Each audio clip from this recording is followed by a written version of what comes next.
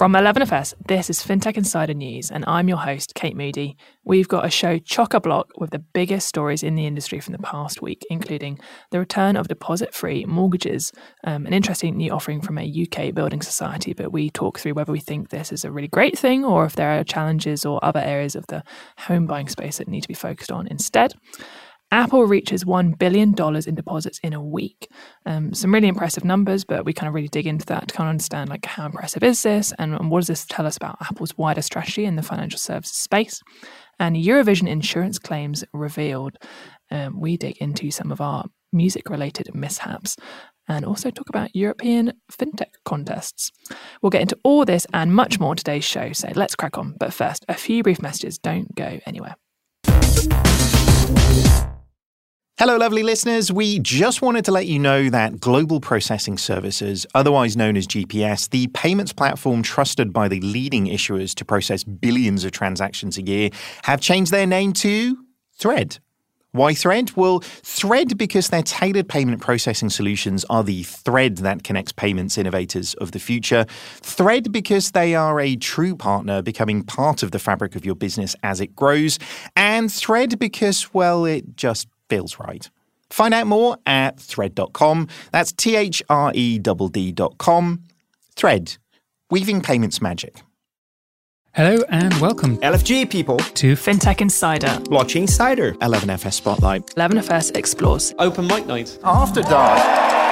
Through our podcasts, videos, newsletters, and live events, we have a direct line to a truly global fintech community. So if you're looking to sponsor and collaborate on content that connects with everybody from fintech beginners to the biggest VCs, then chat to our team at sponsors@11fs.com or visit 11fs.com to find out more. Long live the community.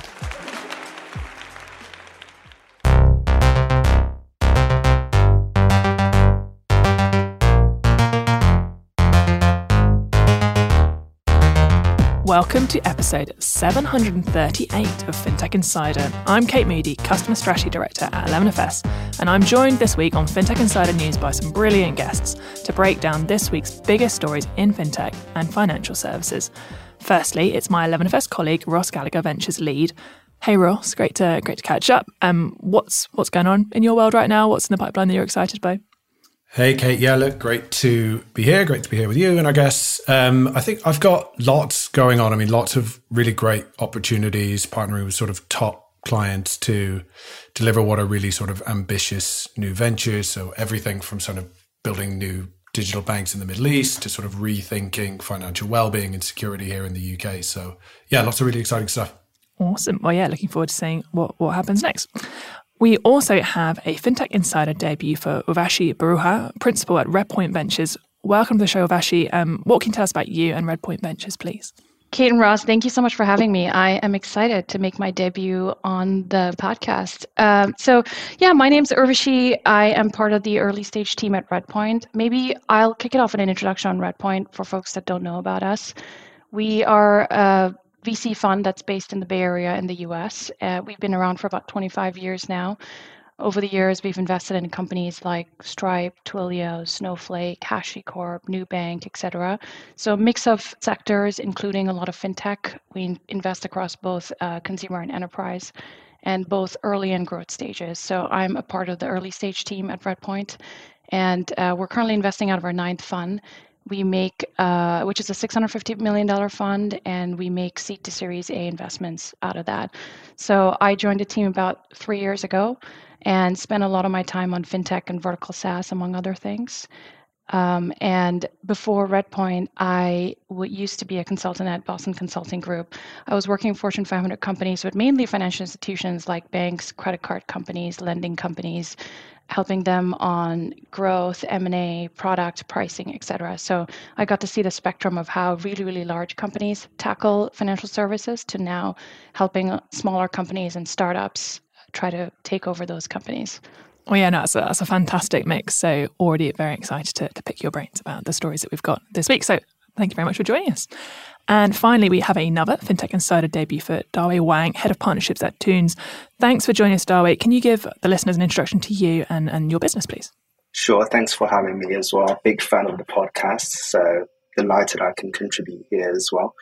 So quick background on myself. So I've spent my entire career in financial services, particularly around early stage of my career as an advisor with the likes of JP Morgan, EY Parthenon, advising private equity funds and large payments businesses on M&A and growth-related strategies, which led me to my current home, Tunes, where I had the privilege to act in multiple capacities. So as head of strategy, M&A, until more recently, head of commercial partnerships for the organization more broadly.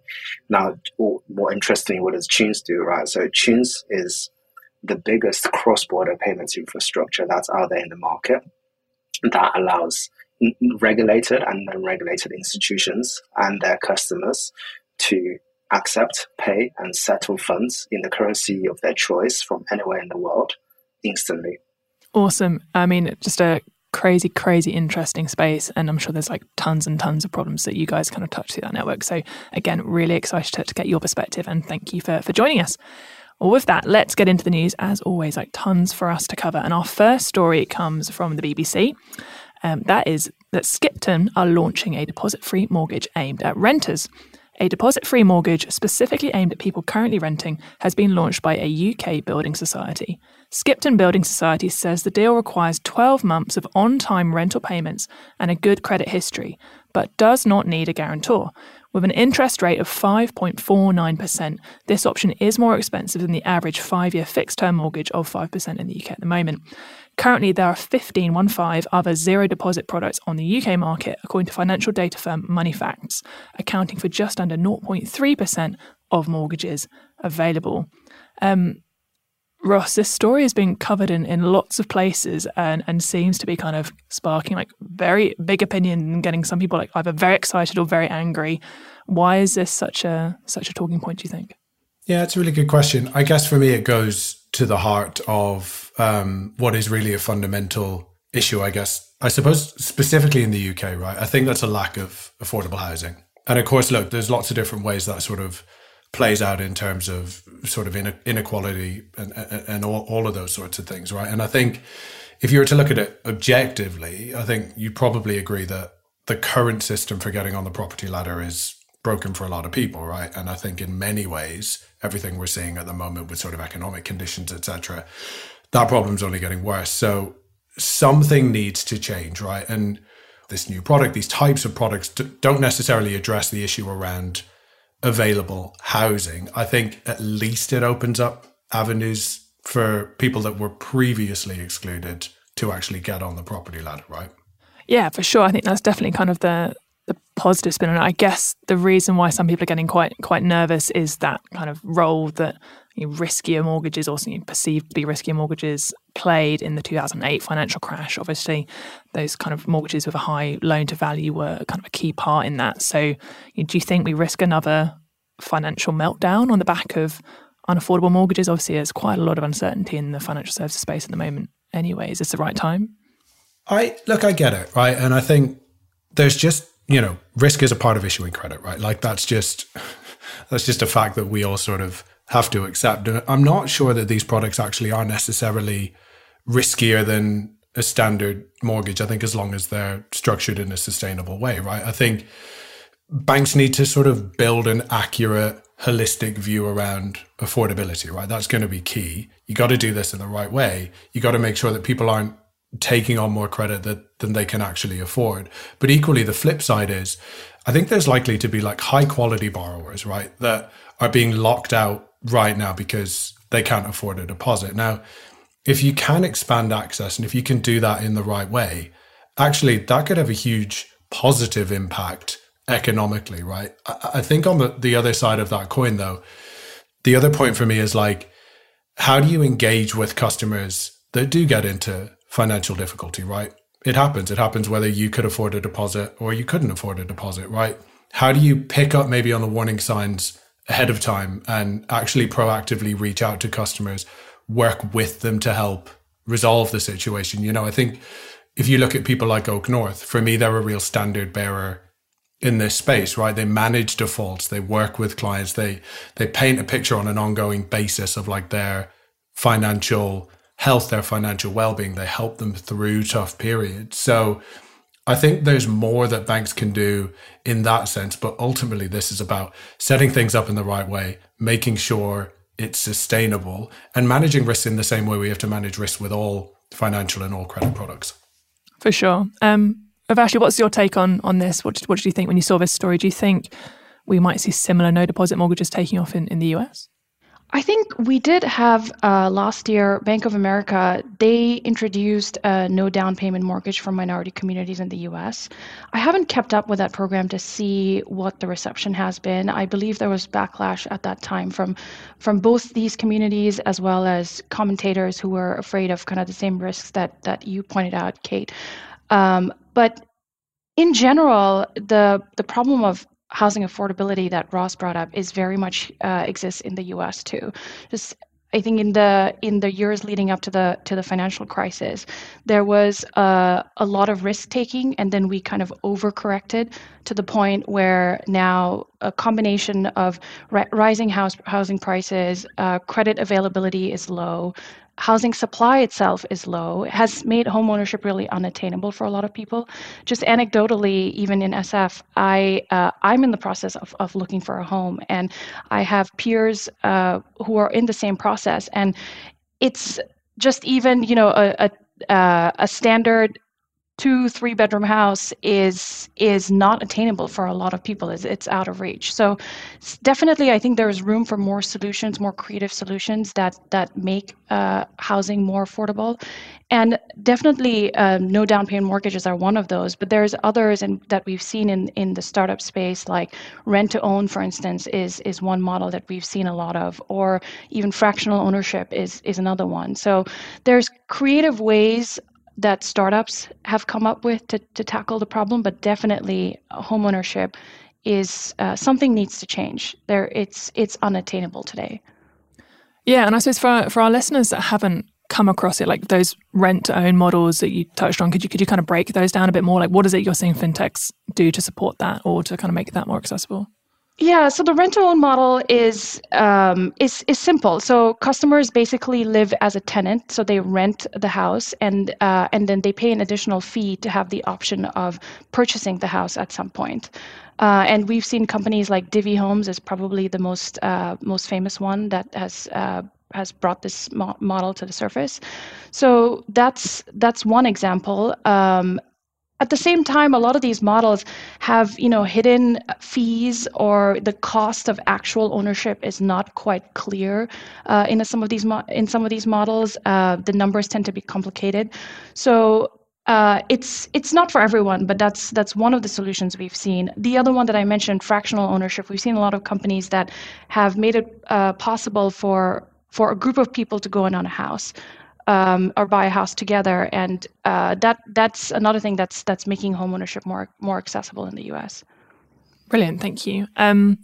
Darway, I'd love to get your take on this as well. We've touched on some of the complexities in this space. Uvashni's given us some great overviews of some of the things that are being tackled by fintechs. But really, do you think this is something that financial services can solve, or is this kind of more about policy? I know that Toons is in many markets, but I'm super fascinated by Singapore, which I think is your home market.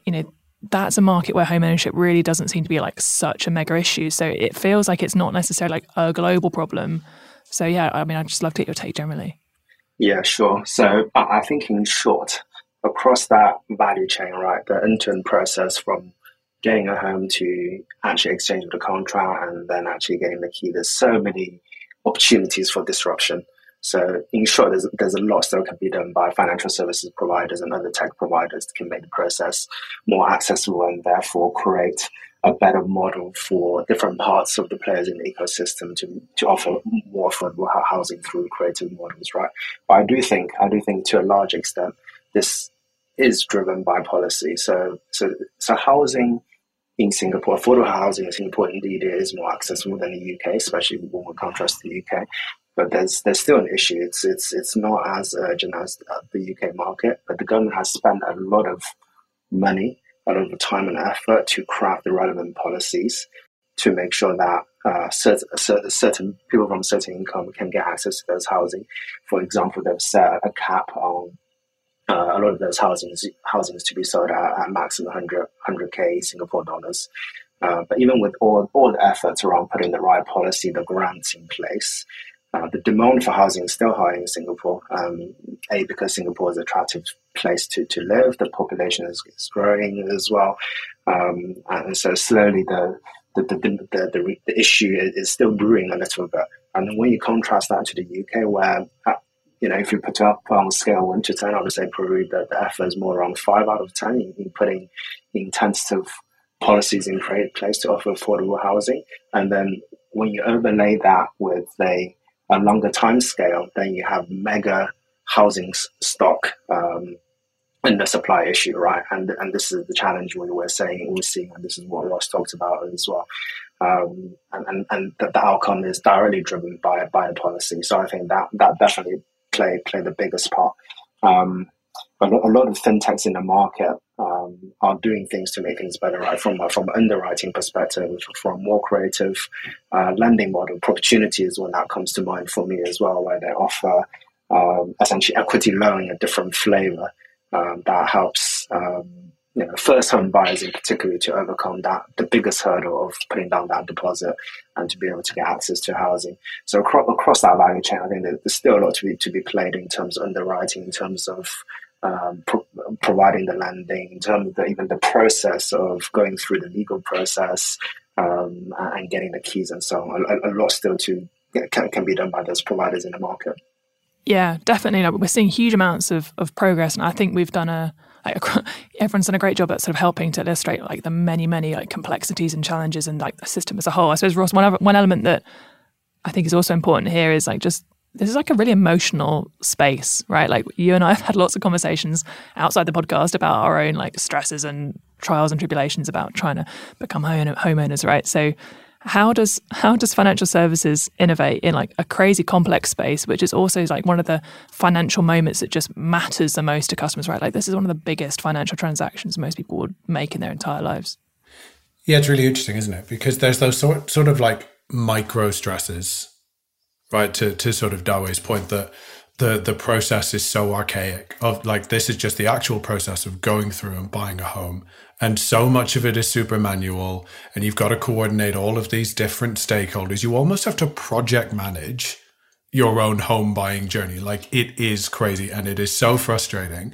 And actually, Kate, this is why at 11FS we talk about digital being 1% finished, right? Because look at the pandemic and, suddenly everything was forced to go digital, and it took them a little while of scrambling around, but pretty quickly they actually managed to sort of digitize a lot of what were super manual processes. Now, I'm not saying that they inched beyond it being 1% finished, but I'm just saying if we are more ambitious in terms of the scope of what we want to achieve and the outcomes we want to deliver to customers, actually we can deliver something innovative and transformative that has positive impact on consumers. We can do that. That is within the realm of the possible. But then I guess moving beyond those sort of micro stresses, the sort of macro picture, and going back to your point about this being super emotional, is it's your long-term security, right? It's your family's long-term security. That's really what we're talking about. This isn't just about a mortgage. This is about a home. This is about a roof over your family's head. And, you look here in the UK, with that sort of shortage in housing, with what we're seeing around interest rates rising as quickly as they are, and sort of landlords having to pass that cost on to tenants, we're seeing an absolute spike when it comes to evictions, and particularly sort of Section 21 or sort of no-fault evictions where a landlord can just give you notice and it not be for any particular reason. Maybe they need to put up the rent or whatever that is. Now, we've heard from government that actually the Section 21 are going to be banned. That hasn't actually come to fruition yet. So being able to actually get on the property ladder, have a little bit more control over that long-term financial security, I think hugely emotional. I can't imagine anything more emotional. Yeah, it's a huge topic. And I'm sure we could talk about it for the entire show, but I'm going to have to move us on to our next story. If you're looking for more on the problems of home buying and kind of ways to fix it, then you can go check out our recent 11FS home buying report. So that's on our website at sort of 11FS.com reports. Home buying, got lots of interesting things in there as well. Okay, our next story comes from the FinTech Finance News, but again, it's been covered in lots of places. Apple attracts nearly $1 billion in deposits within a week of high-yield savings account being launched. Apple's recently launched high-yield savings account has reportedly attracted around $990 million in deposits within its first 4 days, according to two sources speaking to Forbes. The account, which offers an eye-catching 4.15% annual return, drew nearly $400 million in deposits on its launch day alone. By the end of the first week, approximately 240,000 accounts had been opened. The account is available in partnership with Goldman Sachs Bank and is currently only available in the US. Ross, I'll come to you first on this one. Were you impressed by this? Is 1 billion, and obviously 1 billion sounds like a massive number, but in the world of financial services, there's lots and lots of big numbers, right? How significant is this? Yeah, in context, it depends what you compare it to, right? So the value of deposits in US commercial banks is 17.1 trillion, right? Which makes a billion seem pretty small, but it's $1 billion in 4 days. Was I impressed? Absolutely. Was I surprised? Not necessarily. Look, there's a lot here that just sort of works, right? Convenience. Everything lives within the wallet app on your phone. The UX is seamless, as you would expect, right? Trust, I think, is another one. Apple's built this incredible brand around sort of protecting users' identity, personal information, all of that sort of stuff, I think resonates really well. And look, a mega hook, I think that 4.15% is more than you would get on Goldman's own Marcus product, right? So it's all there. I think the interesting thing for me, and, the question that often gets asked is Apple a bank? And actually, I think to me, this speaks more to the fact that people don't want a bank, right? They just want intuitive and intelligent financial services from a brand that they can trust. Yeah. Urvashi, is Apple a bank? What's your take? I think it's an interesting trend that we've seen, which is that financial services are moving more and more into companies that are not necessarily financial services companies, and Apple is certainly one of those. Shopify is probably like a canonical example that people give. So much, I believe it was 40% last time I checked, of Shopify's revenue came from payments, and they never started out as a payments company. So I think it's true. Financial services are increasingly moving into the realm of non-financial services and companies that we already use and know and love. And the biggest thing that Apple has going for it is it's a trusted brand and it's distribution. So I think I read somewhere recently, Apple, there's about 2 billion iPhone users. Even 1% of that is 20 million accounts, which is bigger than the biggest neobank that the US has, which Chime, I believe, is at 13 million accounts. So just the reach of a company like Apple is incredible. And when you combine that with this trust that they have established among people, I think it's going to be a formidable financial services player.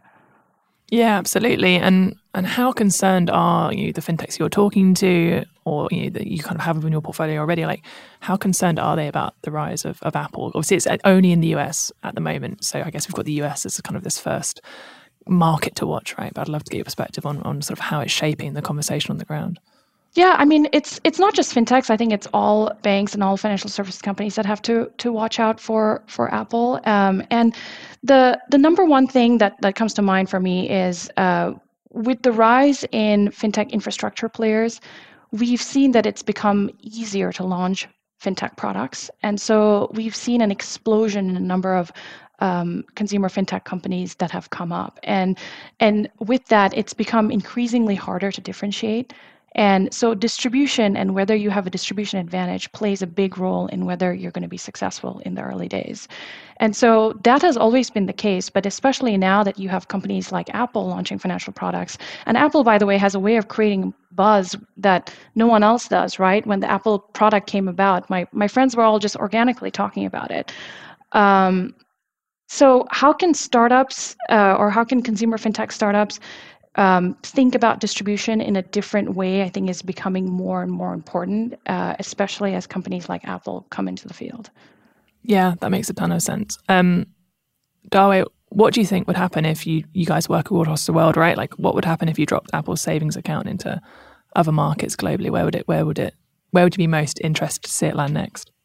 Yeah, I mean, from a consumer perspective, I would absolutely love it, right? So not because it just creates more competition in the market and therefore it's going to offer a lower price potentially to the merchant and therefore it becomes cheaper for the end consumer as well, which is generally, right, everyone's talked about it already. Apple just has great and proven execution capability, right? Everything they do just seems to be wonderful, and that may be biased. So I'm sure they would offer something that would make sense from a consumer's perspective. So I do believe if you were to pure judge them on a user journey perspective, you'll gain a lot of traction. But working with a global business, a regulated global business as well, I do appreciate the challenges of fragmented regulation across the world, especially when you touch money. I think that will be the first biggest hurdle for Apple. And I think this is true for a lot of technology providers who are looking to move into this space. I think that the regulatory hurdle is often overlooked. But in reality, it's always going to be 10 times harder than what you'd imagined, especially when you want to overlay this across the entire world. So that's the first challenge I foresee. The second challenge, both Ross and Urvashi talked about trust. Indeed, it's very important. Apple as a brand, it's a global brand, but in the US, I think that the trust element probably would resonate more than a market like, I don't know, let's say Vietnam or Cambodia. In those markets, Apple will still be mostly looked upon as a pure tech provider. And if they were to offer financial services one day, not sure how the consumers will feel about that. But there's already certain challenges with having reliance on truly regulated financial services provider in market, which they're familiar with already. And then all of a sudden you bring a brand from the US who's supposedly to be only making mobile phones and computers, but now wants your money as well. There's a big gap to cover that as well.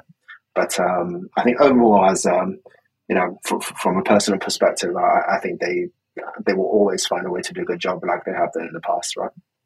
Yeah, I think I think that's been a great overview. I suppose that was my initial reaction, right? Like you see them rolling out kind of layer upon layer of this new offering within the payments and banking space, and you kind of like my brain is sort of thinking like why are you not taking, if you're having such success, like why aren't you rolling this out faster in some of your other markets? But as you've alluded to, there is just a ton of complexity that sits behind the scenes here that we probably have an idea of, but it's probably only kind of within those teams themselves, or they kind of really understand like the sheer scale of what it is they're trying to do and kind of the right pace to do that. Ross, do you see this from Apple's perspective as, is this about bringing more people like into Apple's ecosystem? Is this like an acquisition play, or is this just about them kind of like driving up the revenue of each of their kind of established user base? I think fundamentally it's about just increasing the stickiness of that Apple ecosystem, right? And delivering just more valuable features and services to users. I think what's interesting is like, so Dawe was saying about the regulatory picture, and like that just plays out in so many different ways, right? Like, does the Apple Card have the same appeal in the UK where the interchange model is just fundamentally different? So I think that's such an interesting point. The other one for me, I think, in terms of like, where do they go from here? There's nothing in what they've done so far that suggests to me that Apple wants to be a bank, that Apple wants to compete with other banks, right? This is delivered in partnership with Goldman, for example. But really what I think Apple will do, because Apple understand their users so well, I think they will continue to find ways, whether it's financial services or outside of financial services, just to design and launch products and features that just really resonate with that user base. Yeah, absolutely. Urvashi, I'd love to get your, obviously Ross has given us like his take, but I'd love to get your view on like what you think could be next on Apple's roadmap. Like I saw when they announced this this kind of new offering for the card, they talked about like spend, send, and save. So I assume on that basis, it's got to be something that starts with an S, like in order for them to kind of keep this like nicely flowing sentence. But yeah, in all seriousness, like where would you be most interested to see them dipping their toes next? Yeah, I honestly, I'm not sure. It could be any number of products. One interesting thing with the 4.5% or 4.15% that they launched is we're at an interesting time now where interest rates are going up. Historically, it wouldn't have savings accounts were paying out like less than 1%. It wouldn't have made sense to switch. But we're at a time now where everyone's looking around and asking, well, how much are you getting from your bank? And well, if Apple is giving me 4.5%, then why shouldn't I switch? Why shouldn't I? And they made it so easy for you to sign up with just your iPhone. So I think they're going to continue to find other interesting wedges like that. I'm not sure what comes next, but I'm sure whatever they'll do, it'll be to that point that Ross made about keeping the user even more entrenched in the Apple ecosystem. For sure. Well, yeah, let's keep our eyes on Apple as always. Okay, we're just going to take a quick pause here. We'll be back very shortly. A lot of you know 11FS for our chart-topping podcasts, our events, videos, reports, and a bunch of other cool stuff that we do. But what a lot of you don't know is that this is just all our side hustle. We do so much more than that. At 11FS Ventures, we're partnering with ambitious businesses around the world to design, build, and launch truly digital financial services. We are building banks, shaping new propositions, and growing existing offerings that change the fabric of financial services. And our design, research, strategy and engineering experts are working to improve your customers' relationship with money. To find out a little bit more, check us out at 11fs.com/ventures. Welcome back. Before we get on to the second half of today's news, a quick note to go check out the latest episode of our FinTech Insider Insights show. Our very own Benjamin Enser and Will Jones are joined by some brilliant guests from Hummingbird and CAF to ask, is the future of KYC truly digital? A fantastic discussion on know your customer, know your business, and the future of regulation, which, as we touched on today, is just crucial to all the growth in the fintech space generally. So go check that podcast out wherever you got this one. Okay, let's get back into the news. Our next story comes from TechCrunch, and that is that WhatsApp now allows Singapore-based users to pay businesses within the app. After India and Brazil, WhatsApp is launching the ability to pay businesses within a chat in Singapore. WhatsApp has built this payment feature using Stripe Connect and Stripe Checkout solutions, making in-app payments available online and offline. Customers can pay businesses using credit cards, debit cards, or Singapore's Pay Now fund transfer system. Meta said the feature to accept payments through WhatsApp is available only to a few businesses at the moment, but it plans to expand the availability to more merchants over the coming months. Darway, as someone in the payment space, working for a company with a big presence in Singapore, hope you won't mind if I come to you first, and so I'd love to get your take. Firstly, I suppose just to set the scene for us, like how prevalent is WhatsApp in Singapore? We see all these different platforms having such different uptakes in different parts of the world. Yeah, it's extremely prevalent, right? I think depending on what report you read, the number in terms of penetration is always 80% plus. And then from just a pure kind of day-to-day interaction with my colleagues, and whenever I go to Singapore, it's clear that this is the preferred option for communication, right? So highly used. Okay, no, that's really helpful to kind of set the scene. And I suppose more generally, like how are small businesses currently sort of making or receiving payments on a day-to-day basis? Like what is it that WhatsApp is trying to disrupt here? Yeah, so it's probably not going to be too surprising for you. So there's a lot of traditional payment methods like bank transfer, card payments, debit and credit. Being Singapore, there's of course the Grab Pay, which has been developed by Grab. There's Pay Now, which is essentially the faster payment of Singapore as well. And then there's also a couple of global brands, global payment gateways that support the market as well, including Stripe, of course, but also the likes of PayPal as well, as another example. So, all well-established providers in the market already, right? Yeah, okay. And I suppose, what is it that Stripe/WhatsApp, are competing against here? Like, what is it that they believe you think they can do differently or offer that's better or improved to customers? I suppose, what's broken with the system at the moment, would you say? Yeah, there's there's a lot to like about this partnership, right? If I were to think about my own user journey, for example, right, I even conclude some of my deals on WhatsApp. As some sort of a verbal or written confirmation, right? Of course, in a B2B world, I can't just make an ask request for a payment via a payment link. But if you take that scenario to an SME type of trade, it gives you the opportunity to conclude a deal, to close the deal without having to leaving the platform. Every salesperson or every business owner will really appreciate the value in that, because any delay in closing is going to be a nightmare for you. So for those SME merchants, there's tremendous amount of value in embedding that payment into the ecosystem, right?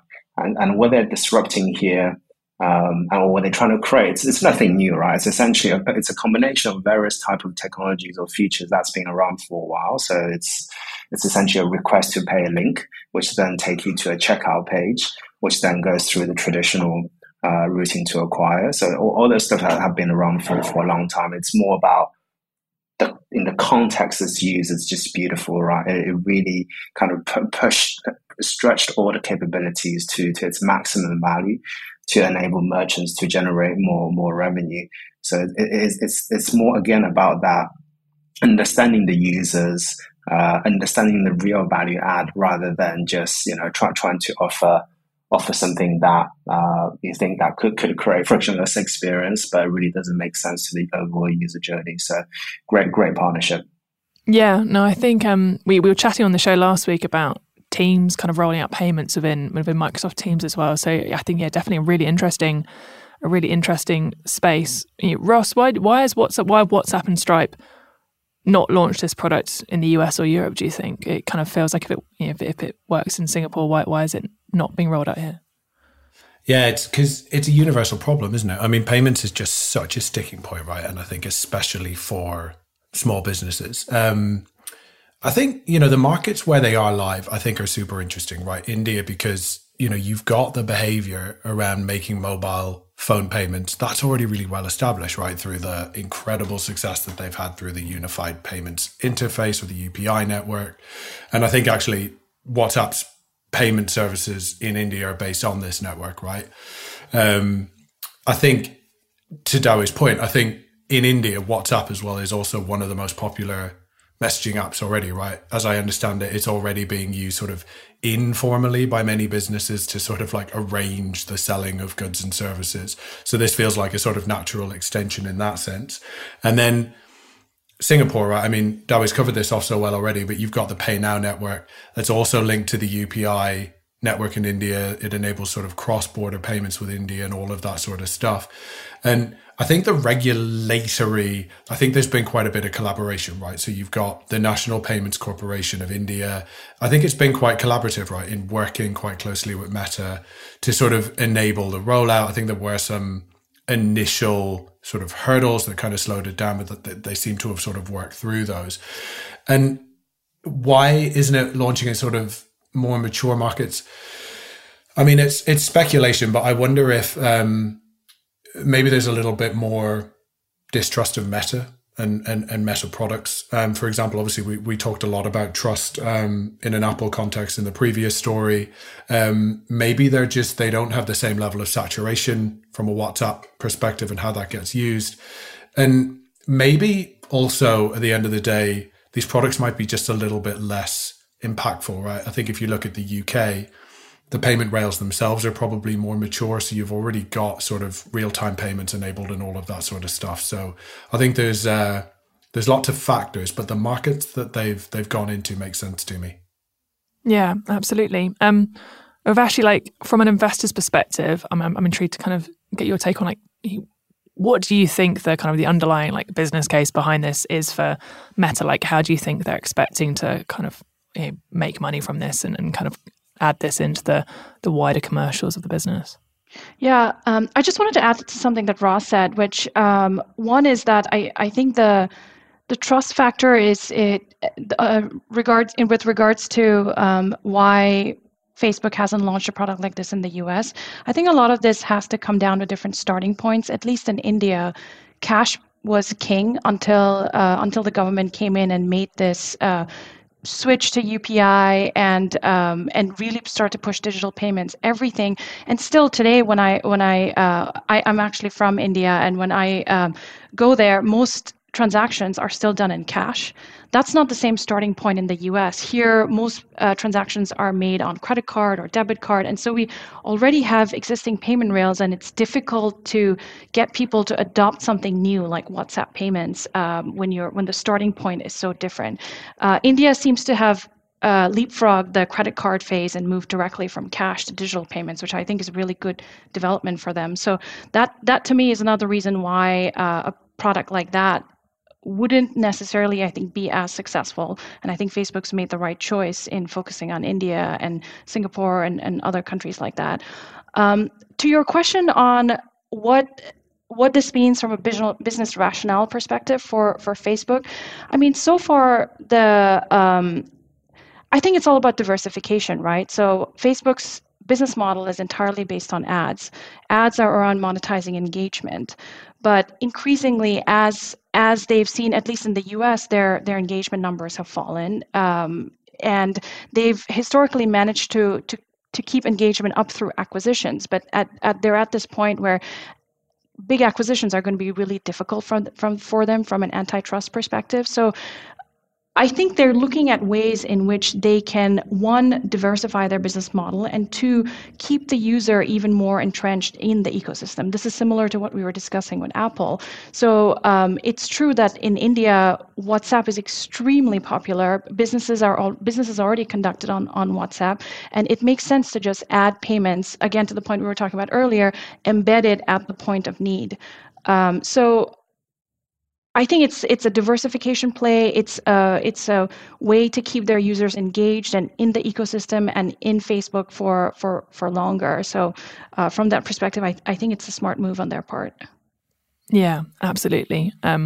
Again, as always, like another one for us to keep our eyes on. We did have the question of is Meta a fintech now? But sadly, we don't have time for it because we've got to move on to our next story. But I'm sure that will come up again at some point in the future. Okay, our next story comes from tech.eu.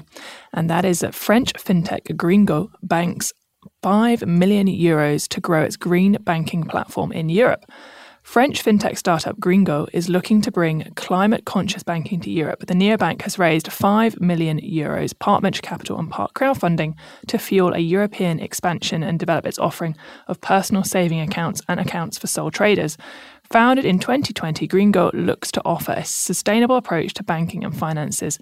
The neobank offers its customers alternative and 100% transparent and ecological bank accounts, which with each payment contribute free of charge to the financing of the depollution of the oceans, the afforestation, or the development of renewable energy.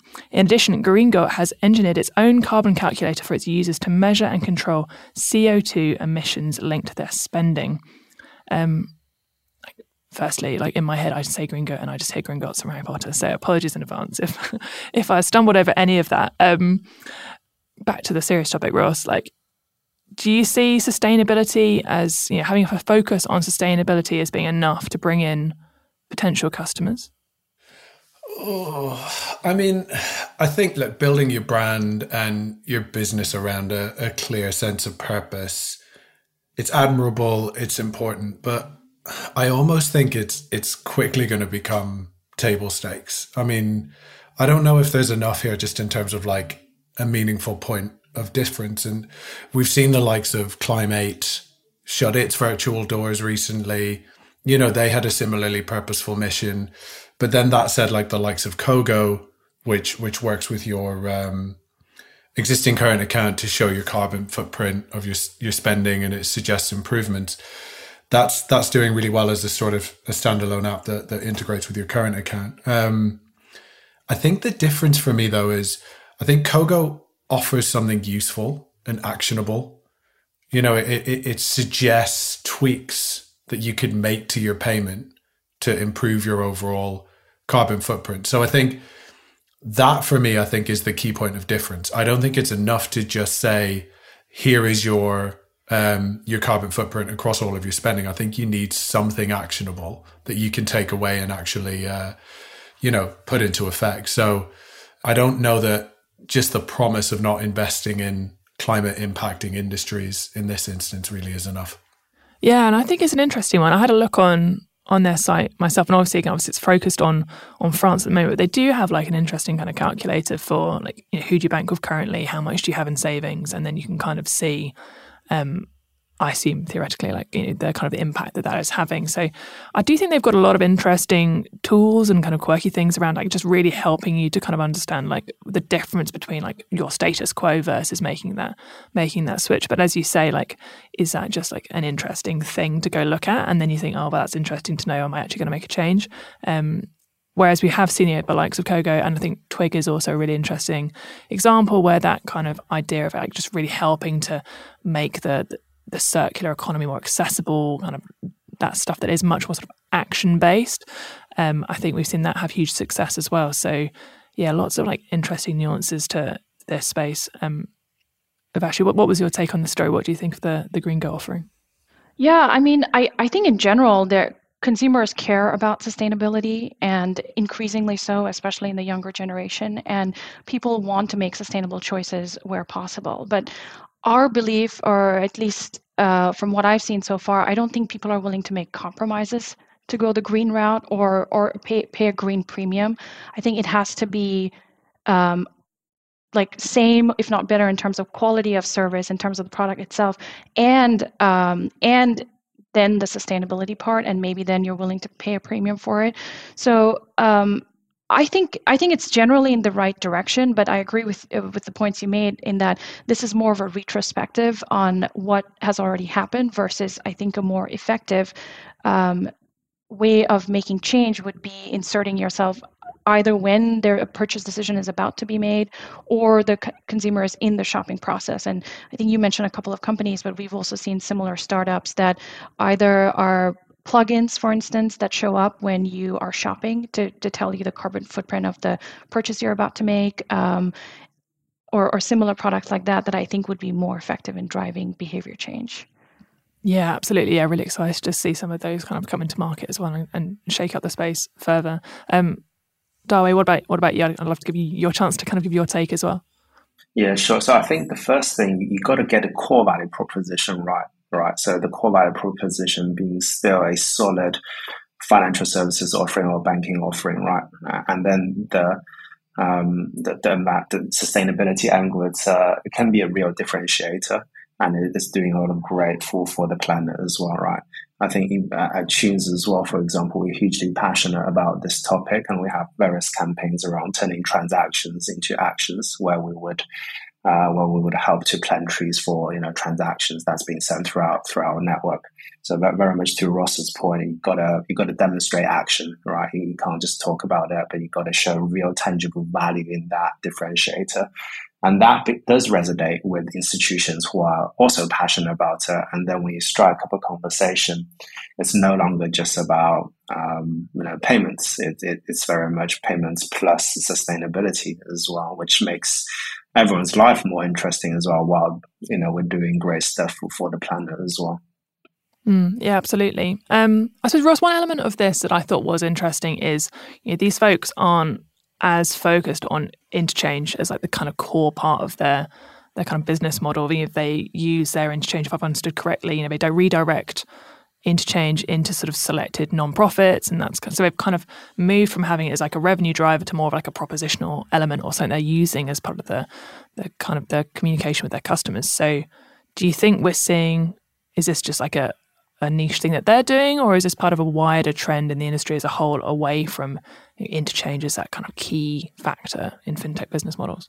No, I really like what they're doing in terms of the rethinking the interchange model, and to your point, almost making that part of the proposition. But I suppose I'd go back to Urvishi's point about the green premium, right? I mean, they're talking about a $6 per month subscription fee, and I just don't know that customers are really going to be happy to pay that to sort of get that from the proposition, right? But one thing I want to, I suppose, I took quite a contrarian position on this story at the beginning. One thing that I do want to say is there is something in being really straightforward and upfront with your users about where you are investing money and all of that sort of stuff. And if those are in sort of climate positive ways and have positive social impacts and all of that sort of stuff, you don't really get that from the big sort of global banks, right? And we saw that whole Richard Curtis, Kit Harington and Rose Leslie short sort of comedy film a couple of weeks ago where they were sat on like a therapist's couch, and it was all sort of building up to the fact that one represented a bank and one represented an oil company. And despite the fact that they were saying that they're green, actually behind the scenes, they were investing in oil and fossil fuels and all of that sort of stuff. So actually, I want to be clear that actually the straightforward nature of this and knowing where that sort of money trail goes and that it's going into initiatives, companies, industries that have a positive impact, actually, I think is a really positive thing and really important. Yeah, absolutely. We've had some different opinions across the panel, right? So I suppose I'm keen just to wrap up this story, just to get a quick fire, I suppose, on of the panel here, who would actually sign up to a property? Obviously, none of us are in France at the moment, right? So we can't. But if this was going to land on your doorstep, of actually, like, would you sign up to something like this if it was presented to you tomorrow?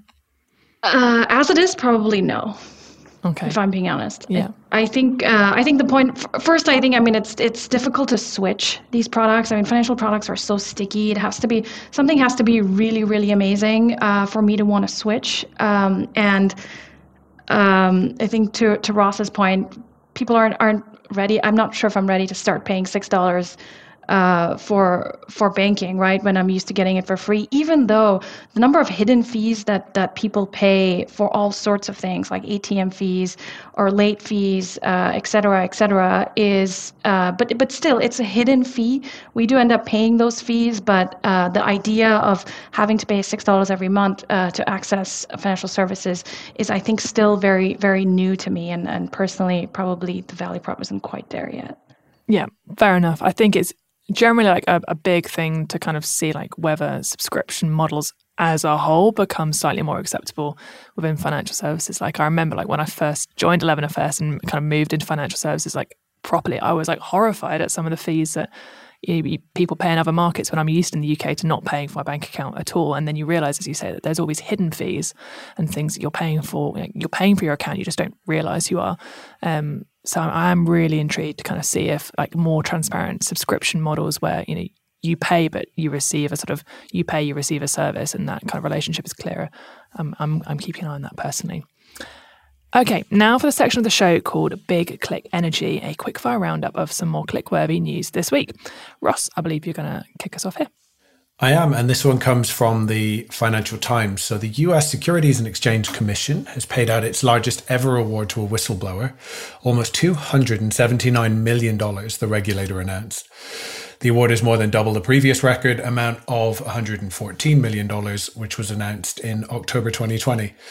The agency did not name the person who was paid the reward, nor did it say which enforcement actions resulted in the payment, a policy designed to protect whistleblowers who want to remain anonymous. The SEC's whistleblower program rewards individuals who provide original information that leads to a successful enforcement action. Awards can range from 10% to 30% of the money collected when the sanctions exceed $1 million. But being a whistleblower doesn't pay everywhere. The UK's Financial Conduct Authority does not currently provide monetary rewards to whistleblowers. Now, we put out a poll on the 11FS LinkedIn page asking, should regulators offer financial rewards to whistleblowers? It's quite resounding. 81% said yes, while only 18% said no. So, I guess this is about putting the right structures and incentives in place to encourage the behaviors we want, rewarding whistleblowers for calling out bad actors. I think done in the right way, this could be really impactful, right? You're always going to get bad actors. They're always going to be creative in how they try to get around the rules, the regulations. So you're going to need creative ways to uncover these types of behaviors. So, it's an eye-watering amount, but definitely an interesting story. Yeah, that buys a lot of pina coladas. Wow. Okay, let's bring everybody back for the final section of today's show, looking at a more light-hearted story from the last week. This one comes from The Independent. Music-related home insurance claims are revealed as European nations gear up for Eurovision. Eurovision Song Contest fans are being reminded to make sure their celebrations hit the right note by avoiding accidental damage. The annual song contest sees nations across Europe, as well as Israel and Australia, randomly, but for good reasons behind the scenes, compete in a musical competition with nations voting for a champion. The competition has been running since 1956 and is being hosted in Liverpool this weekend. Aviva has said that it's seen various claims related to music events and parties over the years, including some where customers mentioned Eurovision. In one incident, a Eurovision enthusiast became so excited watching the show that their margarita cocktail was sent flying, tipping into their laptop. Aviva has also dealt with general party-related mishaps, including curry dropped in a guitar, an electric piano cracking in half after it was sat on, and drinks being spilled into an amplifier. Oh, fun times. Ross, have you had any music-related mishaps where you've damaged prized possessions? Oh, Kate, what do you want from me on this story? I want dirt. I want insurance-related dirt. I just genuinely don't have any. I don't know. I mean, I said to our producer Matt before we started recording that when I read this story on our show notes before, I felt like we were scraping the barrel. I have nothing to add. Darwin, can you say, have you got any fun anecdotes of mishaps to share with our listeners? Yeah, I mean, I don't know if this one counts really, right? Because it's somewhat music related, but it's not really a concert as such, right? So, especially in my younger days when we used to go to Ibiza and go to the Ibiza Rocks and all those kind of gigs. Your phone would always end up broken or get stolen or lost, and it happens repeatedly, time and time again. But you still carry on going. But yeah, that probably is the extent of the mishaps, really. Yeah, Urvashi, what about you? Honestly, I guess we're all very boring on this panel because I have never been part of a mishap like this. Sounds like I need to be doing music festivals better. So unfortunately, nothing comes to mind. I think my husband lost some prescription sunglasses in a aggressive dance zone at Glastonbury one year. And then just had to kind of not really be able to see anything for the rest of the festival. But yeah. Okay, I'm not comfortable with how you swerve that by throwing Dan under the bus. That's my general life approach to most things. Yeah, sorry, Dan. Okay. As per usual, we've got an imaginary thing for us all to put our heads around. So if we were putting together a Eurovision fintech contest, which also is allowed to include the US, because actually it's more international than it seems, which fintech from your home nation would you put forward to be crowned champion? Urvashi. Wow. I know we have the hard-hitting questions in this section. So, I was going to say Stripe, and then I realized that they're not American. Does that? So I guess it doesn't count. You can. This is probably a question for Ross. Ross, can the US claim Stripe, or were you going to have them for Ireland? I mean. No. Okay, obviously you have them. They're yours. It's fine. I'm okay with that. Okay, so who's representing Ireland then instead? Hang on, I haven't thought this through at all. Who else do we have? You've got loads. I don't know. Have we? Yeah, loads of great Irish There's a few, fintechs. but yeah, so one of them is our competitor side. I don't want to bring them to mind. No, it can't be those guys. It's funny, do you know? It's actually really bad because I just wasn't thinking from Ireland at all. I was thinking from the UK. That's not great. You're Irish, Ross. I don't want to have to be the person to remind you of this, but you're definitely Irish. We're going to get some real hate mail now, aren't we? But do you know what? So it's only, I think, because I was talking about them earlier in the show. So I was thinking about Oak North, and I was going to put them forward, obviously given this is Eurovision and music themed, as Oak Note. Nice. Actually, you know what? I'd like to change my answer. I didn't think this through. There you go. Okay. Yeah. So Ross, you can have Stripe. Oh, okay, let's try. I'm going to have to give a shout out to our portfolio company, Ramp, because they've been doing incredibly well over the past couple of years. We are very, very lucky to partner with them, and we are very excited about how they've changed the game when it comes to corporate credit cards and really changing the narrative around a very simple but effective value proposition around helping companies save money, which has resonated really well. They ship products very, very quickly, and I think all of those things are things that should make you a Eurovision champion. So that's going to be my nomination as Ramp.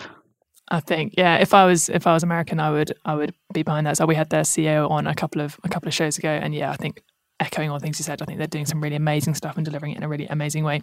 Darwin, what about you? Who's getting your vote? Yeah, there's just so many great fintechs out there, right?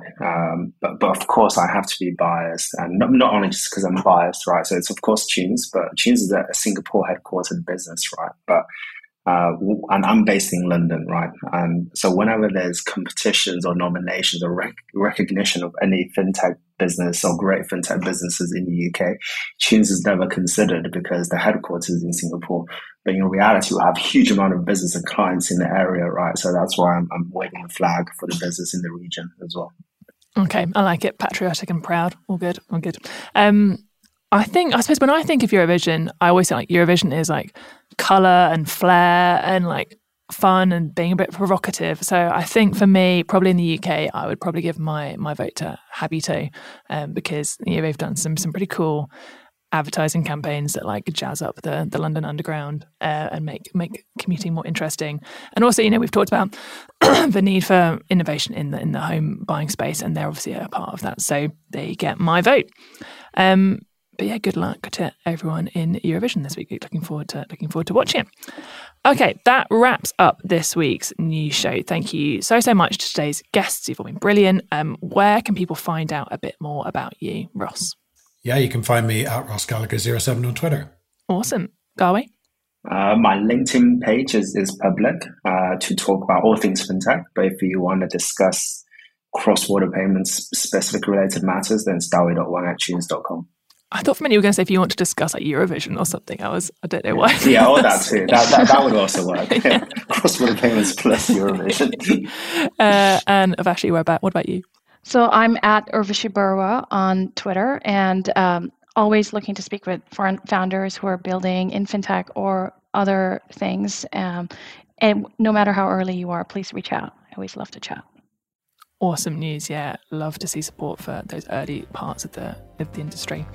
And as for me, you can contact me, Kate at learnfest.com via email or on LinkedIn, Kate Moody, or on Twitter at K8Moody. Thank you so much for listening. You can join the conversation on social media or email podcasts at 11fs.com. Thanks very much. Goodbye.